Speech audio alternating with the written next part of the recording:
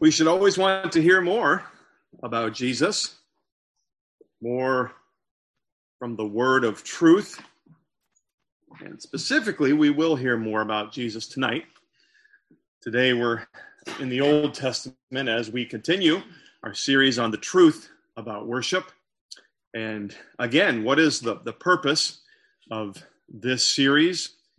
It is an emphasis on worship as one of the primary emphases in Scripture. It really is. It's throughout Scripture. We had it in our Scripture reading. We had it in our singing today, in our prayer. The Bible is clear that worship of God is important, very important, and should be primary in our lives and in our ministry as a church together. One of God's central commands to his people, the very first two commandments of the 10 Commandments. You can't argue with the 10 Commandments, right? First two, worship and how to do it. And so the primary purpose of our worship is what then? It's to obey God and to please him in it. It's not to please ourselves. Again, the question should not be as we leave, what did you get out of the service? But what did God get out of the service? And then after that, if you want to talk about some things that you enjoyed or mentioned a couple concerns to the pastor, that's okay. But make sure that we give God his proper reverence and place. Worship is the process of declaring by whatever means God ordains that the Lord is full of glory. And folks, worship is so very important to God that he has to deal severely when he's not worshiped in the way that he prescribes in his word. And we're going to see that today. We're going to see God's response to wrong worship. So turn to Exodus chapter 32. Two words that we're going to, again, need to be emphasized. You'll see in the passage this morning. One is our Old Testament word for worship, halah. And again, that's to bow down, to worship. It's one of the basic Hebrew words for worship. Bowing down in an act of worship, reverence, or respect, or making oneself bow before one that is greater, one superior. And certainly that is the case with our Heavenly Father, with our Lord. We bow before him in worship. Another more negative word that is very important in this as well is the word corrupted, shahat. And it's to ruin, destroy, annihilate, or behave corruptly, humiliate oneself. We're going to see here even more importantly, to literally bring oneself to ruin and the devastating effects of wrong worship. Well, I know I said to go to Exodus 32, but what I'm going to do is I'm actually, before prayer here, I'm going to read from Exodus chapter 20 and remind us of the first two of the 10 Commandments that unfortunately in our passage today are broken. We're going to do that. I am reading, and again, just a reminder from our church vote recently, I am going to be reading today from the ESV, but also making notes from the King James Version as well. I've been praying about this, and I really have a sense of freedom. I'm going to be looking through these versions that we've discussed as far as the freedom that we have in teaching from the pulpit, and trying to look at all of them as I have time and incorporate some of what I sense would be the best of the way that they've translated certain words, and take the most advantage of this opportunity for these translations. But today it would mostly be the ESV with some notes taken from the King James Version. Exodus 20, verses 3 through 6, the first two commandments. Thou shalt have no other gods before me. Thou shalt not make unto thee any graven image, or any likeness of anything that is in heaven above, or that is in the earth beneath, or that is in the water under the earth.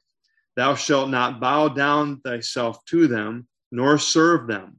For I, the Lord thy God, am a jealous God, visiting the iniquities of the fathers upon the children, unto the third and fourth generation of them that hate me, and showing mercy unto thousands of them that love me and keep my commandments. Now, that was actually from the King James, because it just felt like reading the 10 Commandments just sounds more like the 10 Commandments in the King James. God made it clear, though, what is his expectations for worship. That is that we worship him alone in the way that he has prescribed for us. We're going to see today what happens when we refuse to do that in the way that he has prescribed. Lord, we understand that worship is so very important. It is one of the most important things expressed in your word. And you take it very seriously, and therefore we must do the same. We understand that. And my goal is for continued understanding in this all-important topic. Thank you for the reminder to myself of the importance of this, and this service in particular, Lord, that everything that we do is honoring, it pleases you, that from our styles to our prayer to the singing. And my prayer is that each of us have a heart today, our inner being that is prepared to please you, that is submitted to you in all things, that we may show purity and obedience in our worship today. Lord, we are going to look at a sobering passage in those that refuse to do this and the sobering consequences of that. Let it be our warning. Let us learn from this, and at the same time, rejoice in the mercy that you give sinners. Acknowledge, Lord, that even when we make a mistake in this all-important topic of worship, that you are ready to forgive and ready to show mercy. And you know that we are frail. And so we're grateful for that as well. So help us to be ready to learn much today from this passage in Exodus 32. And this we ask in Jesus' name that we pray. Amen. God's response to wrong worship. And we're going to see in the first 6 verses of Exodus 32, wrong worship is direct disobedience against God. This is the passage where Moses leaves to spend time with the Lord, talking about the commandments that God is giving him. God has already given through Moses the 10 commandments to his people. God has made it clear what he expects in worship. Very clear, no misunderstanding. And he's repeated it, as we're going to see in a few minutes in Exodus 23. God did not say this just one time. He said what his expectations were multiple times. And yet the people disobey and worship God in a way that he has not prescribed, in a way that makes sense to them. And sometimes we lose this. And we hear of this golden calf. And just to be fully clear on this, really the word has the idea of a young bull. If you think of why would somebody make a golden calf or an object that's supposed to represent power. We were driving to church today and saw over in the fields here down the road just down the road from the Wetzels, some little calves that were kind of stumbling around, and they were playing and they looked very happy. And we got to watch those calves because we had a line of turkeys that wouldn't get out of the road, and we were stuck there for a few minutes. I'm watching these calves, and they looked like they were having a great time, but I have to tell you, they didn't exude an image of power and majesty. And so really what this Hebrew word is a young bull. It is a bull in the primacy of its strength, is the image that that Aaron makes for the people. Now, still, when you think of the majesty and power of God, a young bull in the primacy of its strength still falls far short of the power of God. And that's one of the reasons why this is so wrong. And so we have this decision to disobey God in direct disobedience of his clear commands. And we're going to see it was because in their wrong worship, it showed, first of all, discontent with God's way. Verse 1 of chapter 32, when the people saw that Moses delayed to come down from the mountain. Remember, he's up with God. God is reviewing him, giving him the commandments in more detail. The people gathered themselves together to Aaron and said to him, and really when it says together to, probably has the idea of not just coming up together with Aaron in unity, but against Aaron in a threatening way. They come before. Remember, we have hundreds, perhaps thousands, right, of people here. Maybe I don't think that we should look at this as all of the people of Israel. Later on, we'll see. I think we're going to cover the second part of Exodus 32 next week. The Levites are faithful to Moses. So I don't know we should consider all the people, but a good majority of these people come up to Aaron and say to him, you better do it our way, right? And they said to him, up, make us gods who shall go before us. And as for this Moses, the man who brought us up out of the land of Egypt, we do not know what has become of him. Now, did these people have any legitimacy at all to their discontent, their impatience? What had God provided them? They had food that they needed. They had water that they needed. They had their commandments. They had security they needed. They had everything that they needed. God had provided for them and would continue to do so. Why are these people so bothered then and worked up? Well, most likely they're impatient. They've been taught, the promised land has been mentioned to them. Moses is away. And remember, Moses is still relatively new in his leadership to them. They're still getting used to him. And they've just recently heard the 10 Commandments and God's expectations. And they're still working through that in their minds. And Moses didn't give them a timetable about when he was coming down off that mountain. And they wait and they wait. And finally, they just like, let's get on with this. You know, you can only wait by a mountain so long. We want to get to the promised land.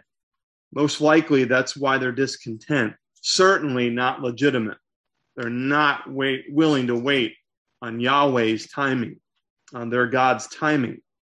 And so they want Aaron to make gods that will lead them, that will go before us and lead us to the promised land and give us security, protect us out here in the wilderness from our enemies.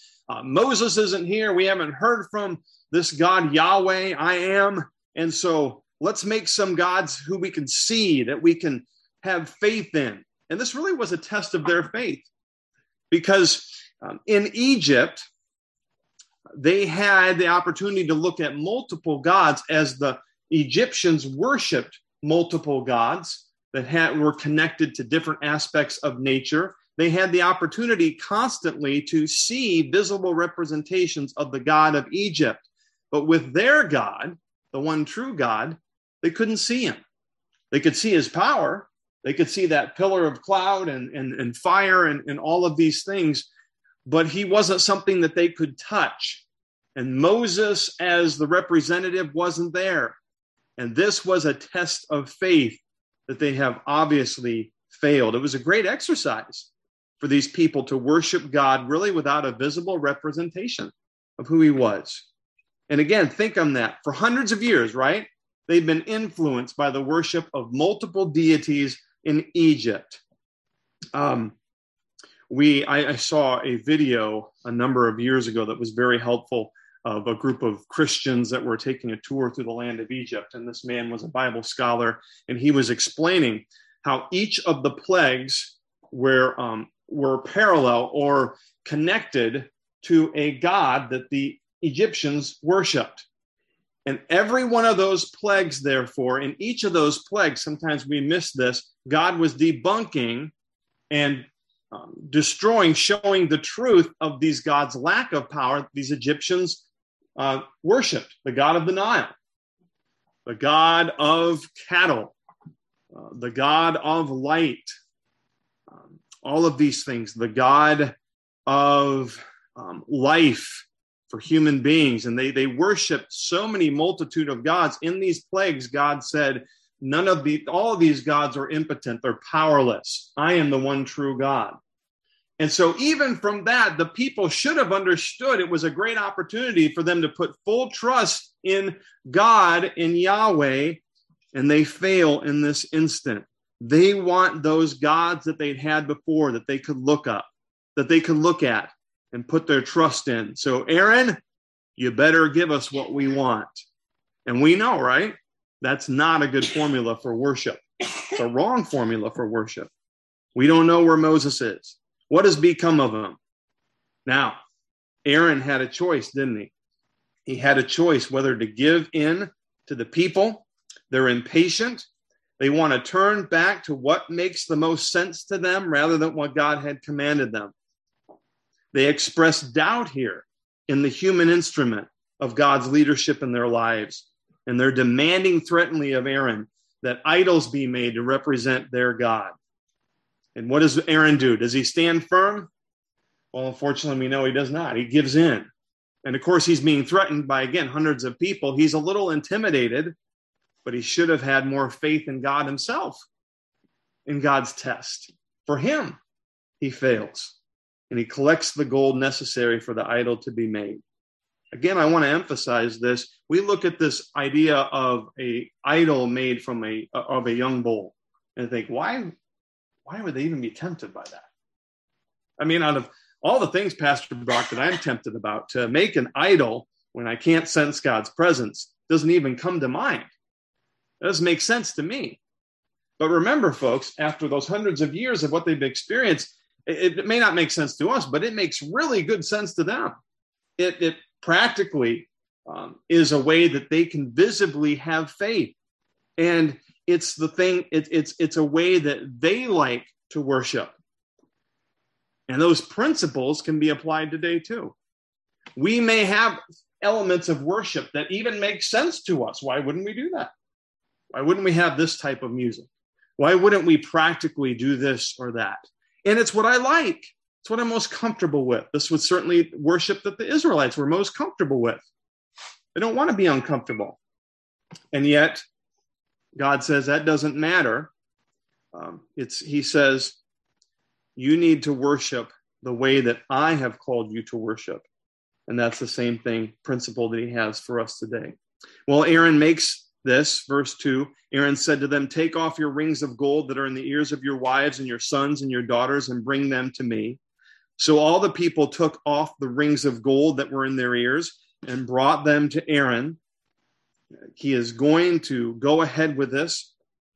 And now they're going, not just showing discontent with God's way, but they're going to literally rebel against God's way. Aaron himself and the people. And Aaron said to them, take off the rings.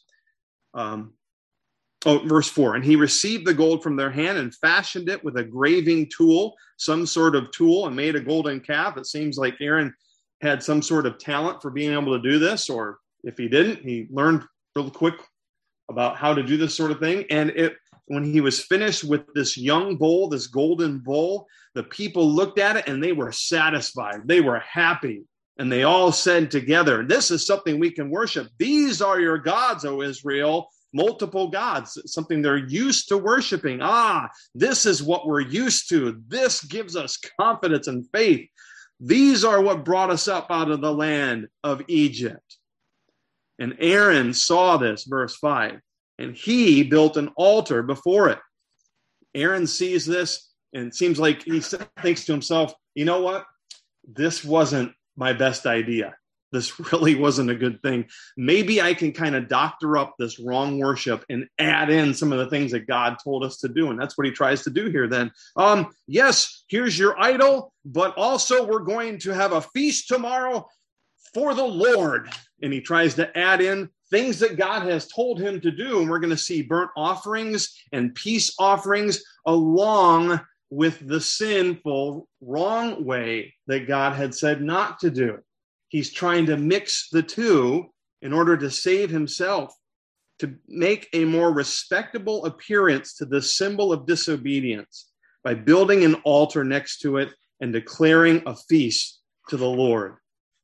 And this sounds great to the people as well. They give their approval. Yeah, you know what, Aaron? I think at this point, first of all, it seems to me they were thinking, let's worship multiple gods. And Aaron redirects them and says, no, we really need to be worshiping the one true God. So we'll take our idol here, and he'll be our representation of God, and we'll make this altar, and we'll offer up sacrifices to our God. Remember, it's Yahweh.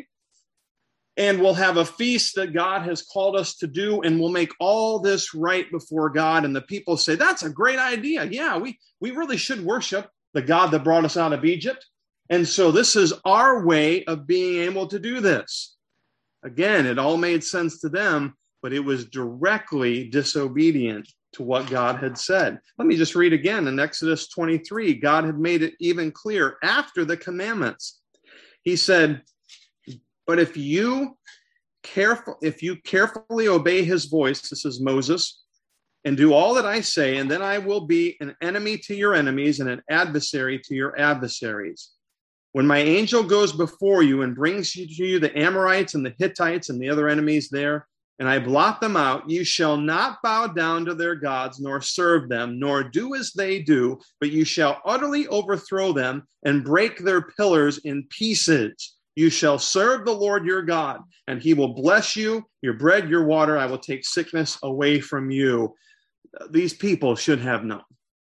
There's no excuse here. It was what they're comfortable with. But God made it clear.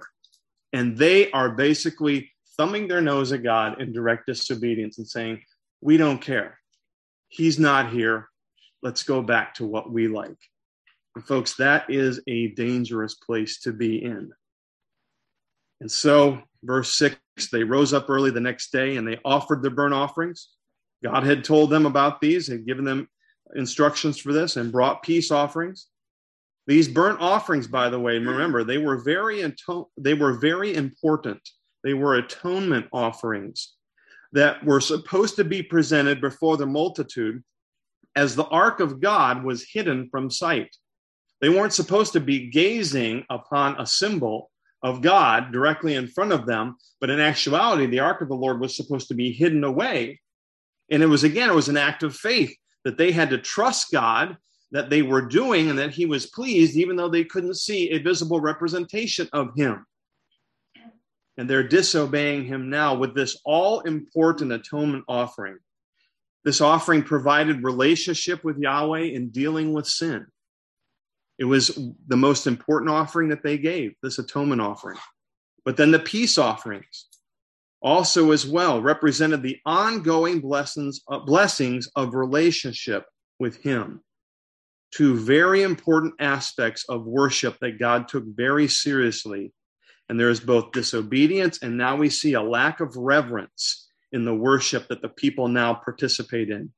And it says, and the people sat down, ESV says, to eat and drink and rose up to play.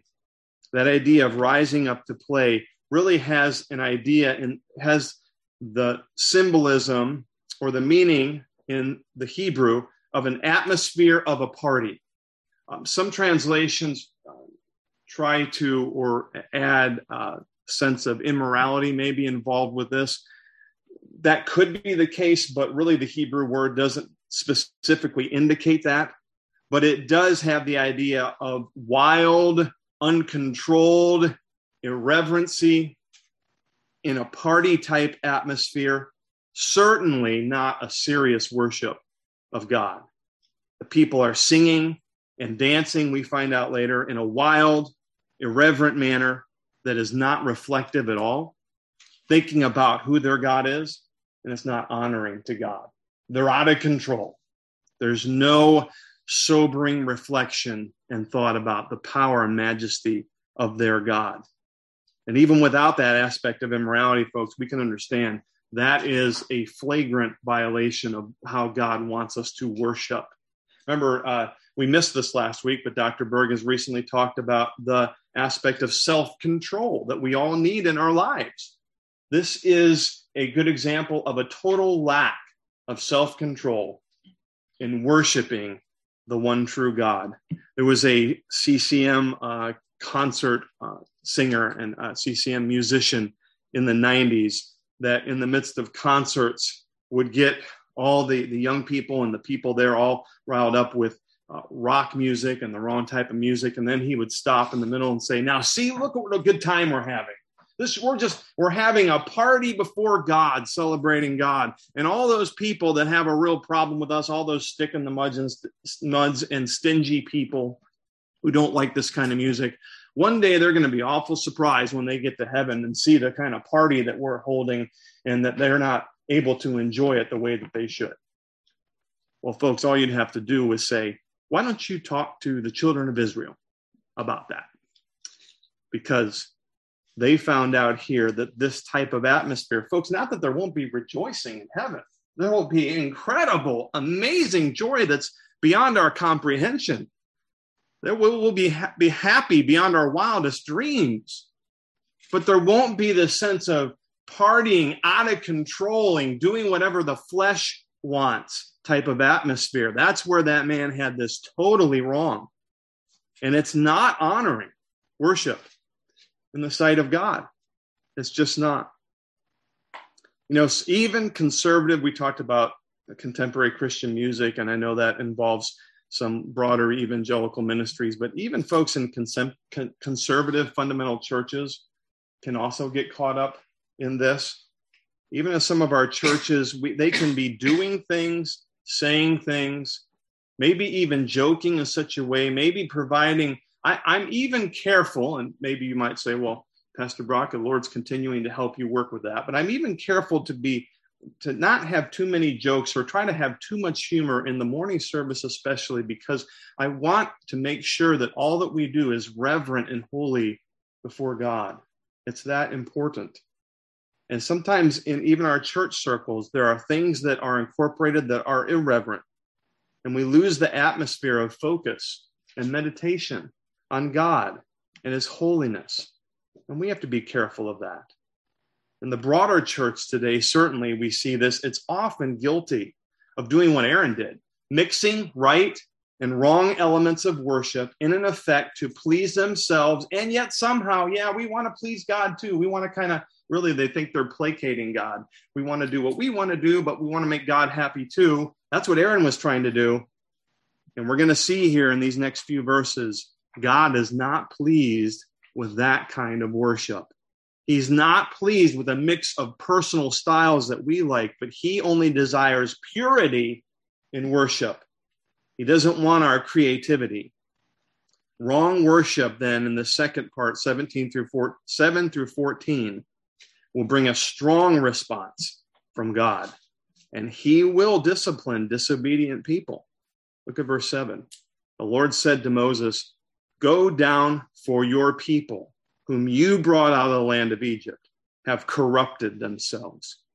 This is an important verse. I don't want you to think that God is somehow, sometimes we see this happen, between husbands and wives when one of the kids act up, and there's the kind of joke. Hopefully it doesn't happen in your home where the husband says, or the wife says, "Well, that's your child that's acting up. You need to go deal with them." But when they do something right, they say, "Oh, that's my boy. I'm so proud of him," trying to slough off or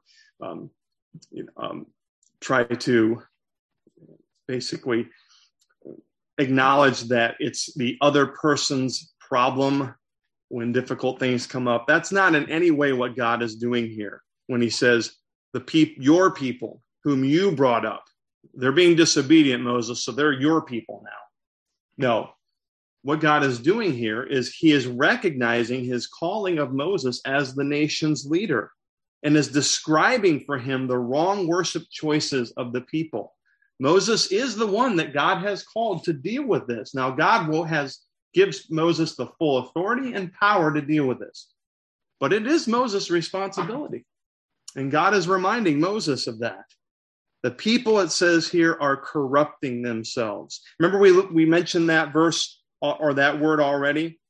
It can have the meaning of ruin, destroy, annihilate, behave corruptly. But really, folks, it really has the idea of this is people are bringing themselves to ruin. They're self-destructing in the midst, right before our very eyes, in the fact that they're offering wrong worship to God. It's a reminder to me, we really don't see wrong worship as serious as what God does. We may see this and say, really? Like self-destructing? Like it's that important? It really is. God says, when you offer up worship that I'm not pleased with, you literally cause yourself to, in a sense, self-destruct. You bring yourself to ruin. You will bring my punishment on you. And folks, that ought to sober every one of us to be careful then with the worship that we honor, and certainly as a church, because God will have to discipline. What have they done? Verse 8, they have turned aside quickly out of the way that I commanded them. They have made for themselves a golden calf or a young bull, right? and have worshipped it and sacrificed to it and said, "These are your gods, O Israel, who brought you up out of the land of Egypt." They have deliberately, folks, broken the second commandment, and probably the first one too. And so God is ready now to deal with this direct disobedience. Verse 9, the Lord said to Moses, "I have seen this people, and behold, it is a stiff-necked people," not just rebellious, but this word here describes somebody that has purposely, consistently goes against authority. You don't want to be that person, folks. You don't want to be that person that God has to deal with, because he will. And you won't like the effects of it. They are a stiff-necked people, and now here is the discipline. "Now, therefore, let me alone, that my wrath may burn hot against them, and I may consume them, in order that I may make a great nation of you." He is calling for Moses to have a response here. But he's saying, "Moses, I am ready. My wrath is hot." Think of that King James word again, wrath.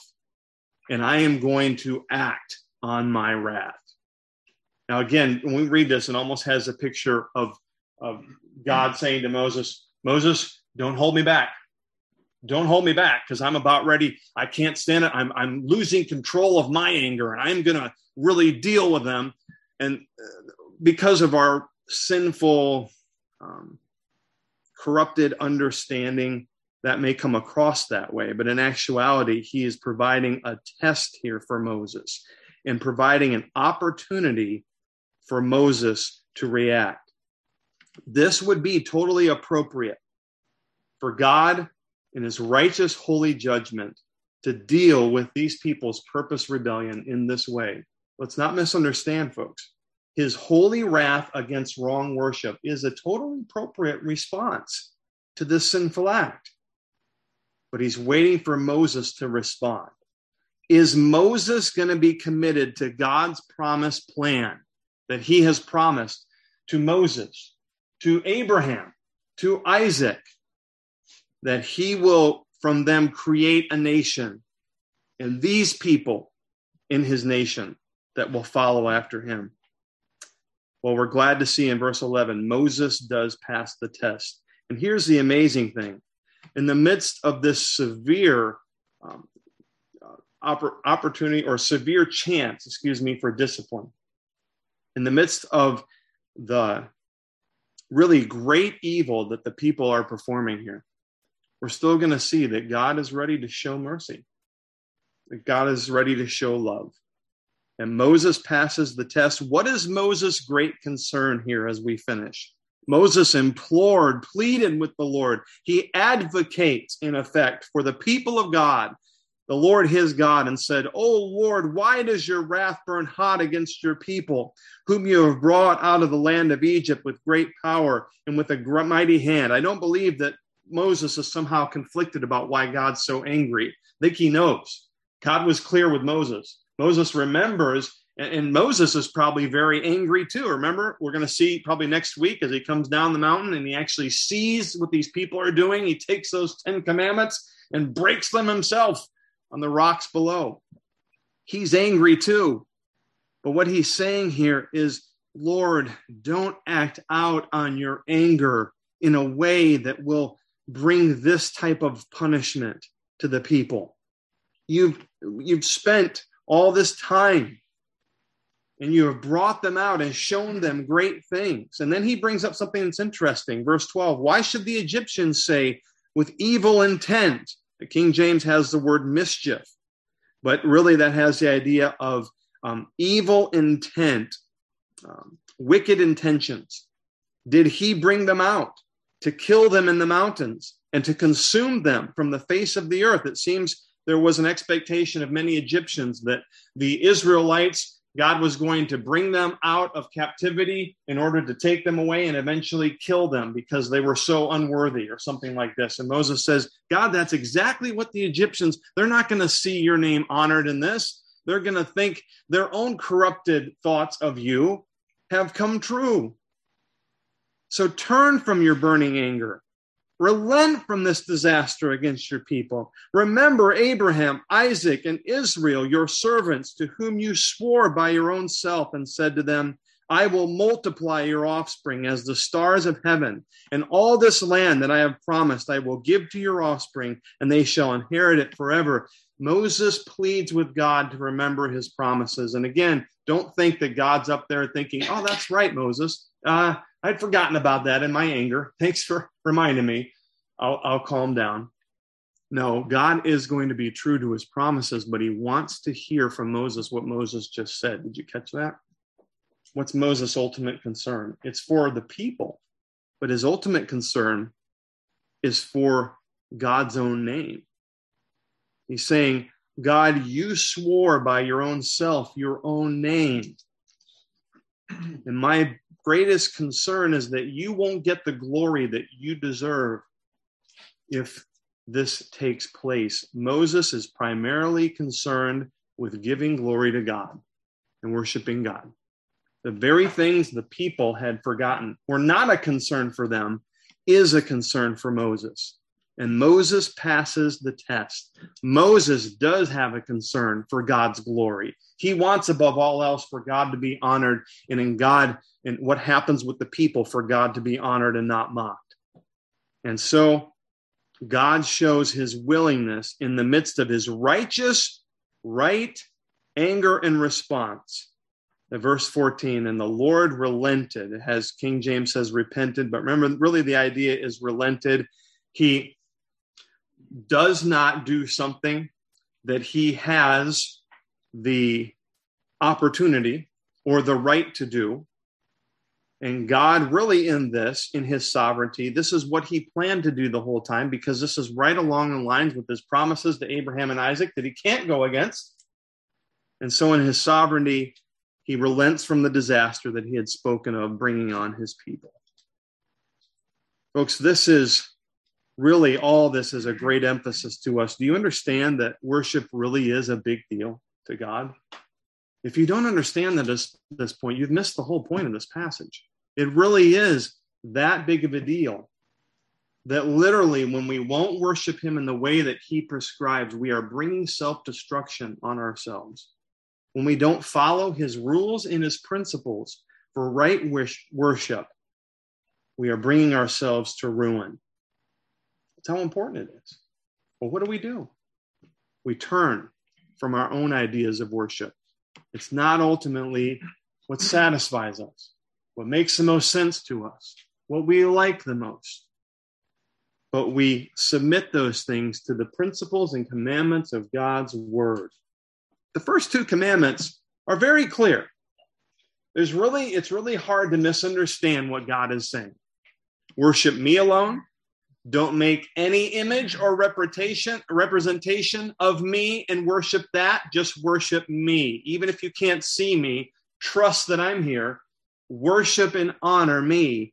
And folks, when we do that and we plead for God's mercy when we mess up and make mistakes in this area, God still has mercy. We can be sobered by his judgment, can't we? It's awful. It's holy. It's right. But it's awful. It's severe at times. But remember, balance that when we turn to God and ask for forgiveness, his great mercy and grace and help is there for us to do right. Well, next week, we're going to see, as we continue in this chapter, that there are still consequences. Don't think that God relents and doesn't offer any consequences for this wrong worship. No, these folks are still faced with some severe consequences for their actions. But he's not going to destroy them because of his love and mercy for them. And Moses has passed the test. His ultimate desire is for God to be glorified. Are we going to pass the test as a church this morning? Is that our ultimate goal and desire? Individually, throughout this week, are we going to pass the test that everything that we do ultimately pleases God before it pleases us? That's hard. We're going to ask for God's mercy and grace for that. And you know what? As we see here, he offers it to us and will give it to us. Lord, thank you for this reminder. You are truly an awesome, all-powerful God. And when we directly disobey you in willful rebellion, your judgment is terrible. And yet we're so thankful for your everlasting mercy and grace, that you love us and that you don't always give us what we deserve. You have provided us with a Savior, and that when we put our faith and trust in him, in Jesus Christ, we can escape the final terrible consequences that sin rightly deserves and experience your grace and mercy. Lord, let everyone today within the sound of my voice be certain that they have put their faith in Jesus Christ, that they will experience ultimate mercy of not facing eternal destruction in a place called hell, truly terrible but righteous judgment. And that in your mercy you offer Jesus' righteousness for our sins, for our lack of righteousness. And we can be your children and be enabled to worship you the way that you have prescribed. Help us to do that in this church, in this service, and in our lives. For it's in Jesus' name we pray. Amen.